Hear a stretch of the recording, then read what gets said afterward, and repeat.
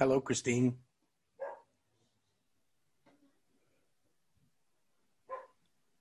Hello, Christine. Hello, how are you? Good. If you hear my dog barking, it's because she can tell I'm speaking to the lady whose house she normally poops in front of on our walks. It's my greatest claim to fame in this city. Yeah, well, when you have so many competing claims to fame, it's easy for one to come up the middle, like a mediocre candidate at a big political convention. So the Luna pooping in front of your house somehow ousted ordained minister, elected city councillor, friend of Pope.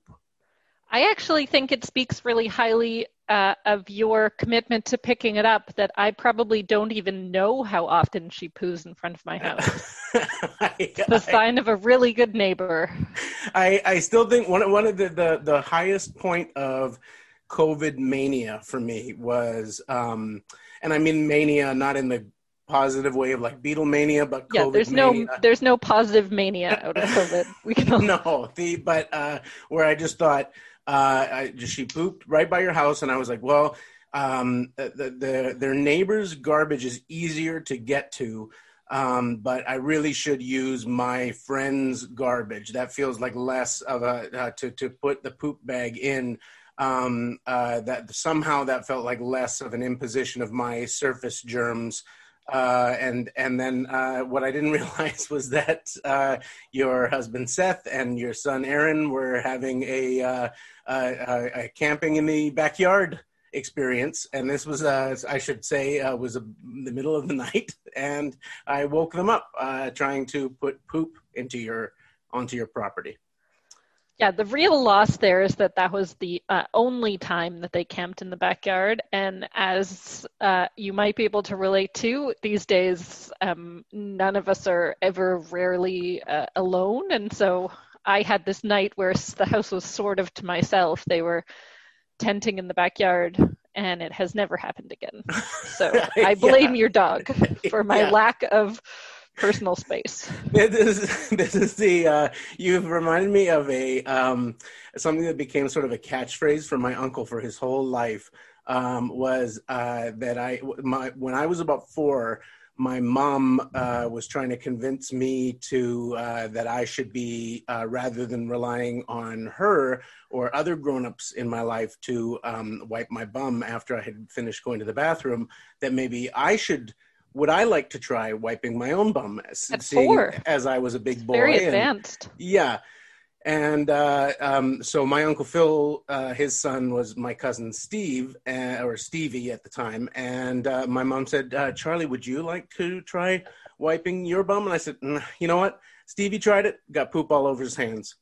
And that was my rationale for like wiping my bum just wasn't going to be for me. Like as a lifelong, a friend tried it, it didn't go well. So I'm going to stick with having other people wipe my bum. Being an adult. Yeah. And so, still, have you tried it since?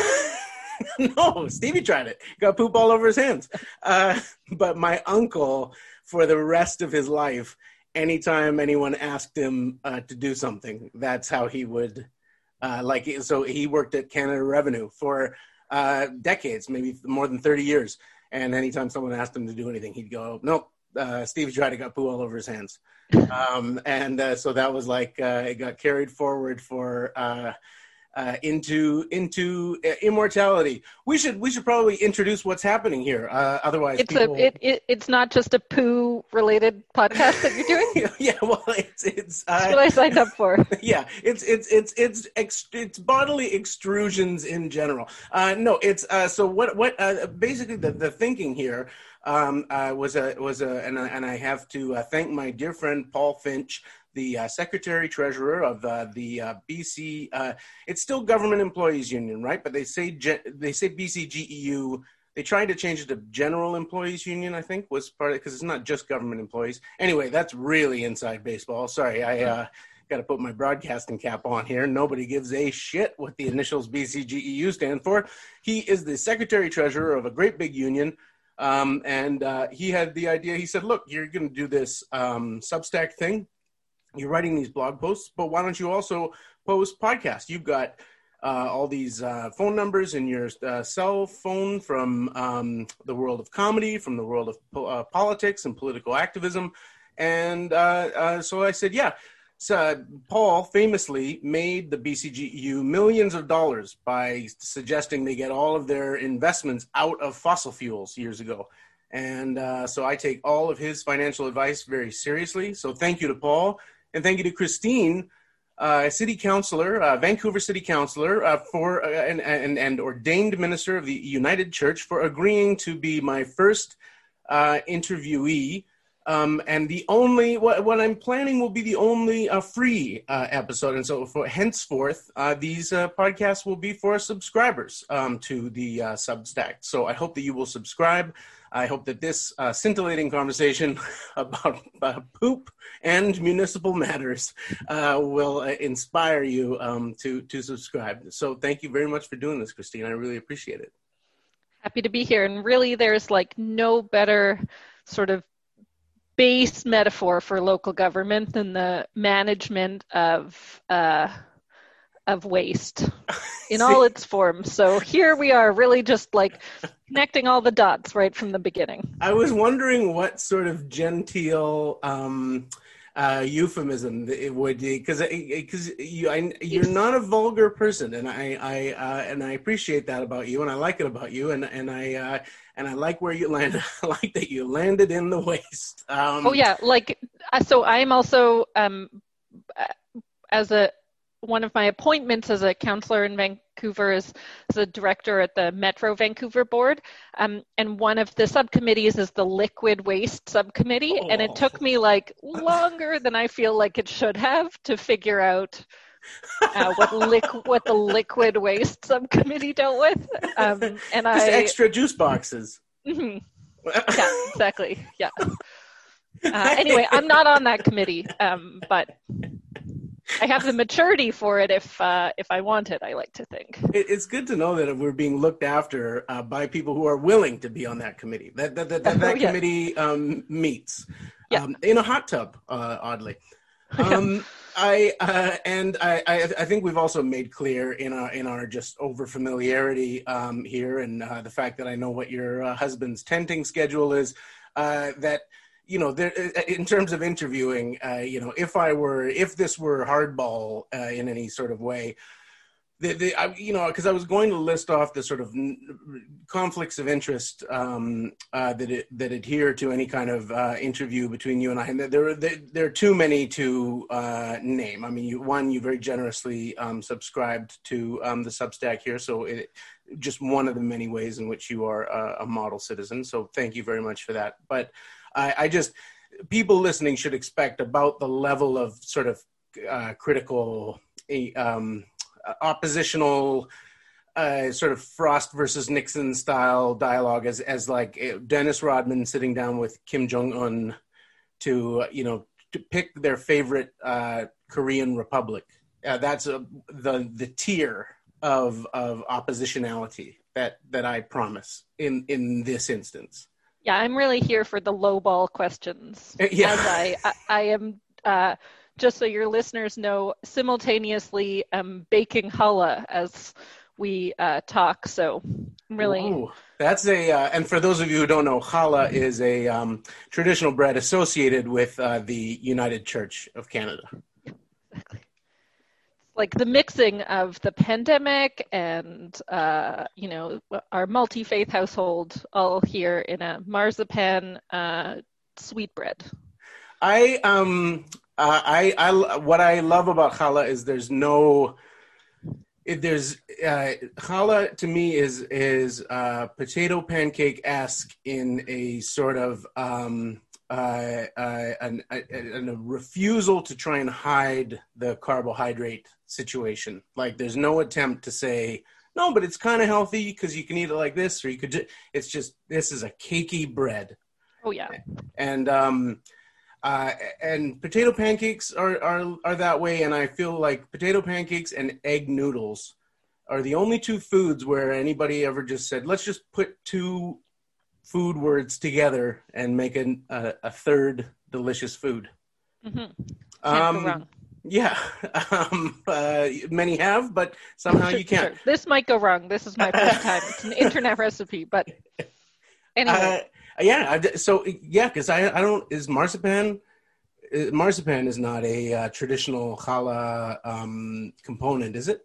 No, it's just like the food that I'm craving all the time right now. Almond everything. So I thought I Oh, would just um, bake it into bread and see what happens. uh, please keep us updated. Well, I'll send out a post after this to let everybody know how this ends up going.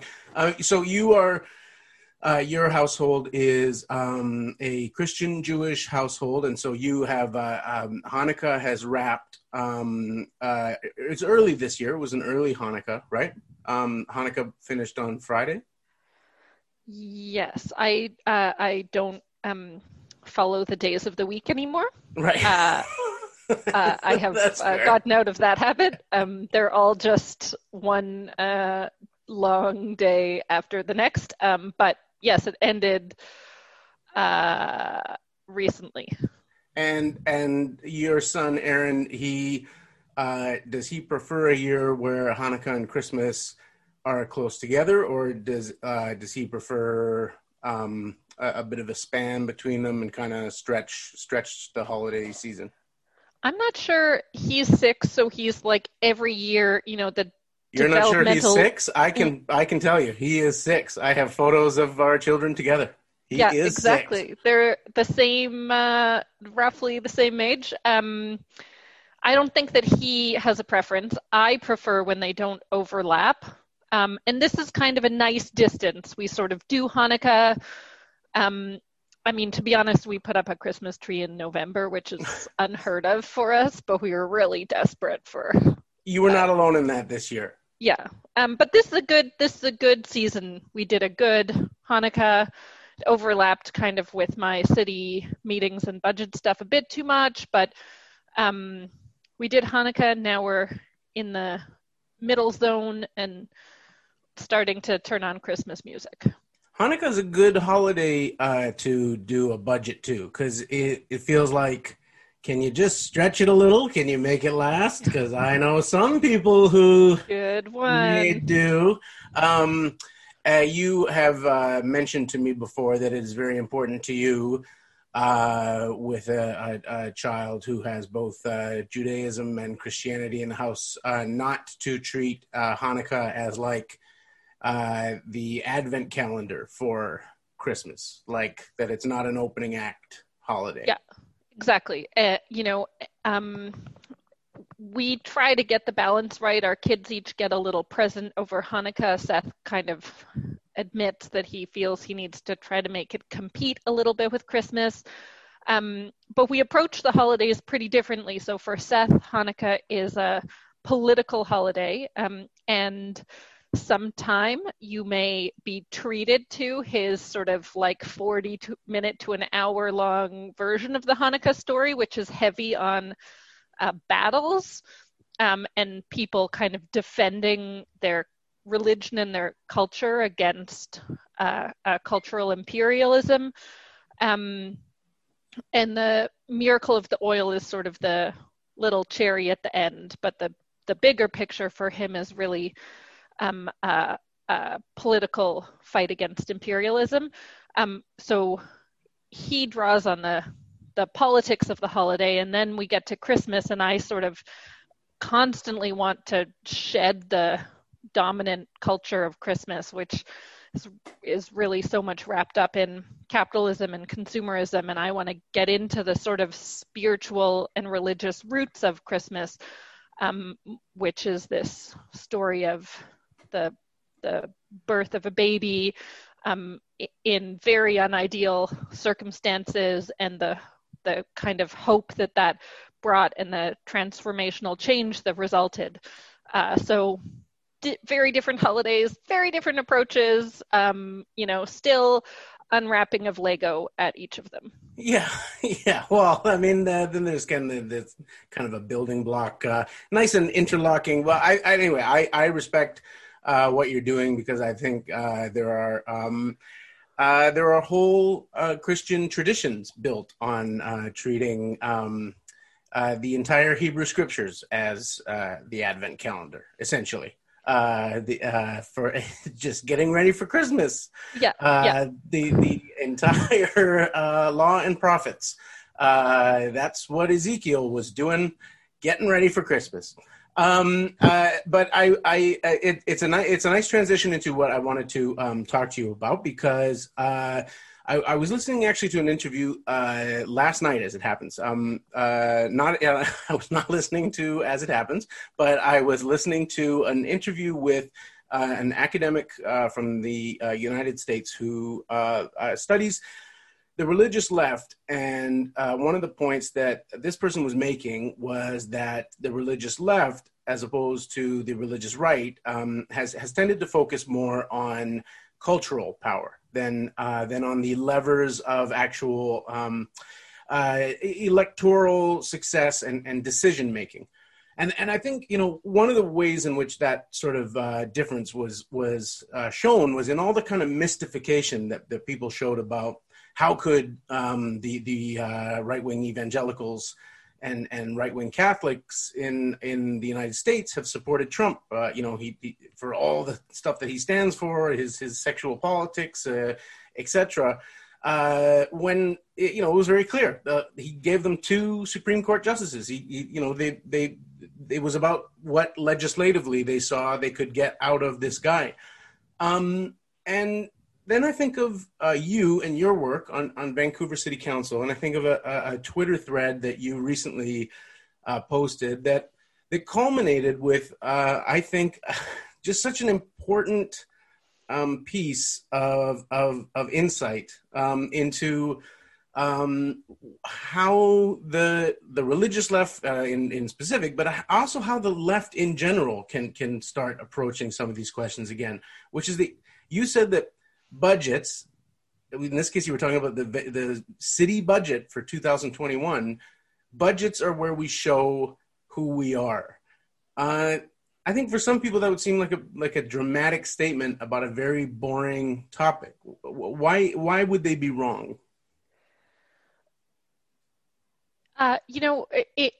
It's true. I stand by it. Dramatic statement on a boring subject is maybe a description of my Twitter feed overall. For a local government, and I think this is true everywhere, we can pass lots of motions. We can theoretically support the creation of lots of different types of policies.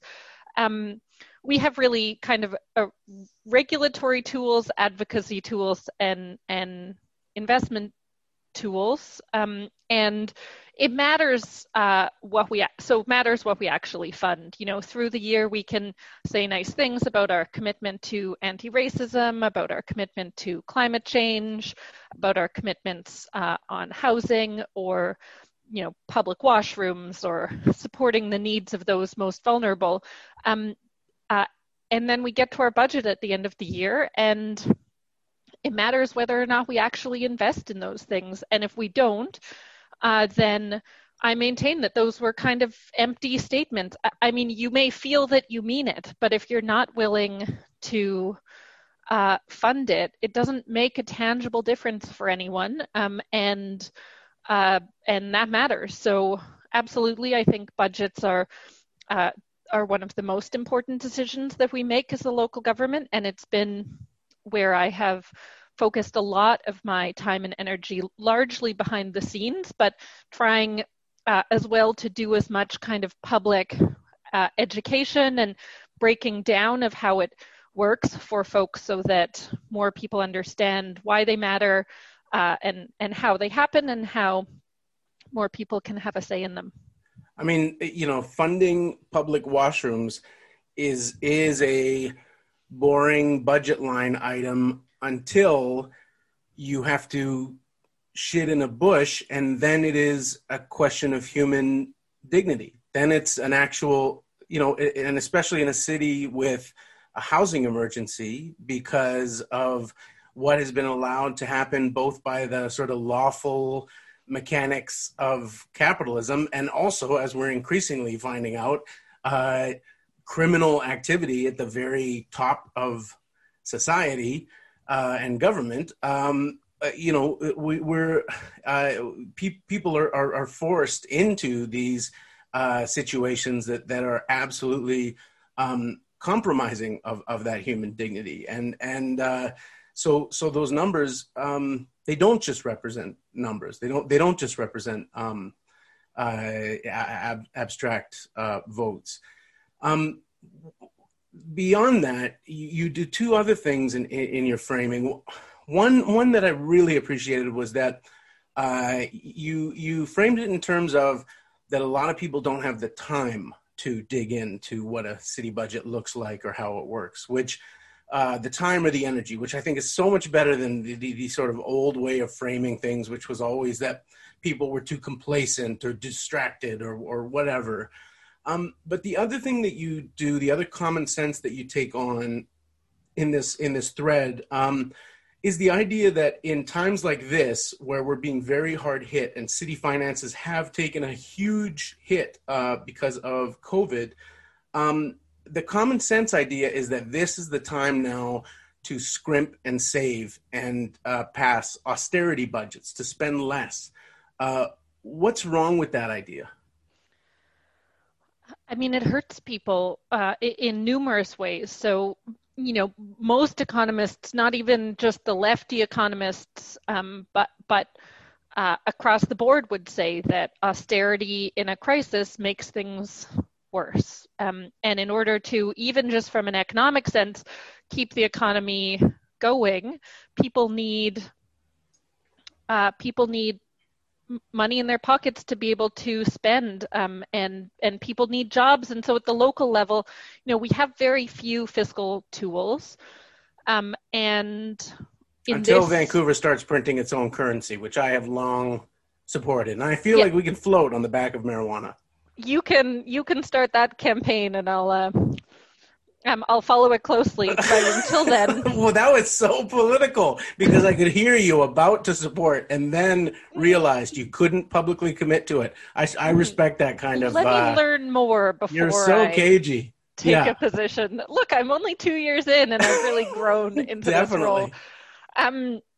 We have very few fiscal tools. A lot of our spending is on people, on staff, and so austerity at the local level looks like layoffs.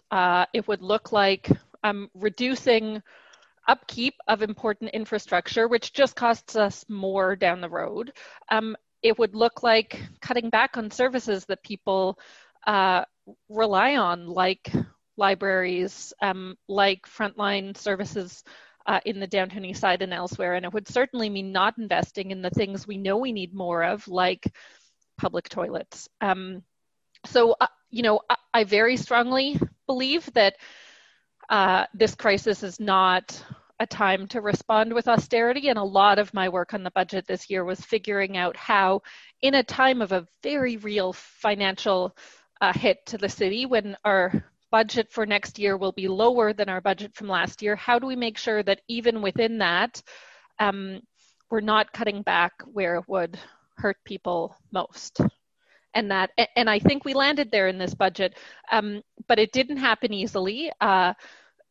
And so that's why, in part, I tried to make sure I was talking through it publicly and helping people understand, because it's a critically important decision, and it's hard for people to know and follow in all of the details of it. And I think, our movements are stronger and our city is stronger when people better understand how these things happen. And the processes aren't set up to be elusive for no reason. I mean, certain populations know how to engage, and a lot of people get left out. And so part of my effort always on any issue is trying to pull back the curtain a bit and help more people, particularly who experience barriers to participation for a myriad of reasons, better engage on these issues that really affect them and their communities.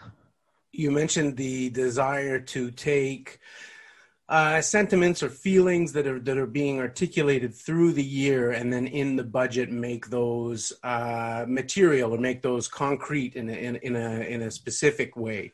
And obviously this has been a year in which an enormous amount has been articulated and sort of analyzed and thought through and contested around the idea of policing, and particularly policing in through the lens of racial justice and colonialism. And an amendment that you successfully put forward to the budget was to hold police funding at 2020 levels. And to put this in perspective, the Vancouver Police Department was looking for an increase to their funding of, I think, $6.5 million. The city staff were recommending an increase of $3 million. And your amendment, which was successful, held the line at the current funding. Can you explain that process and why that was important, and where that $6 million or $3 million ended up instead? Yeah, absolutely. So as I said, our overall budget for next year is lower than last year. So across nearly every city department, staff were finding savings. They were holding vacancies, meaning they weren't immediately rehiring to fill positions that were empty. So there were ways in which each department was finding a way to cut back a little during this fiscal crisis, and the police instead decided they would ask for a pretty significant increase in the scope of the whole budget. And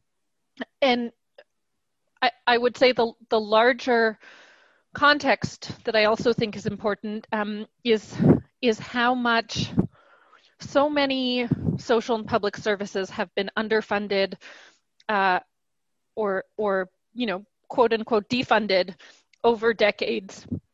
And the result often has been an increase in police budgets to deal with the downstream impacts.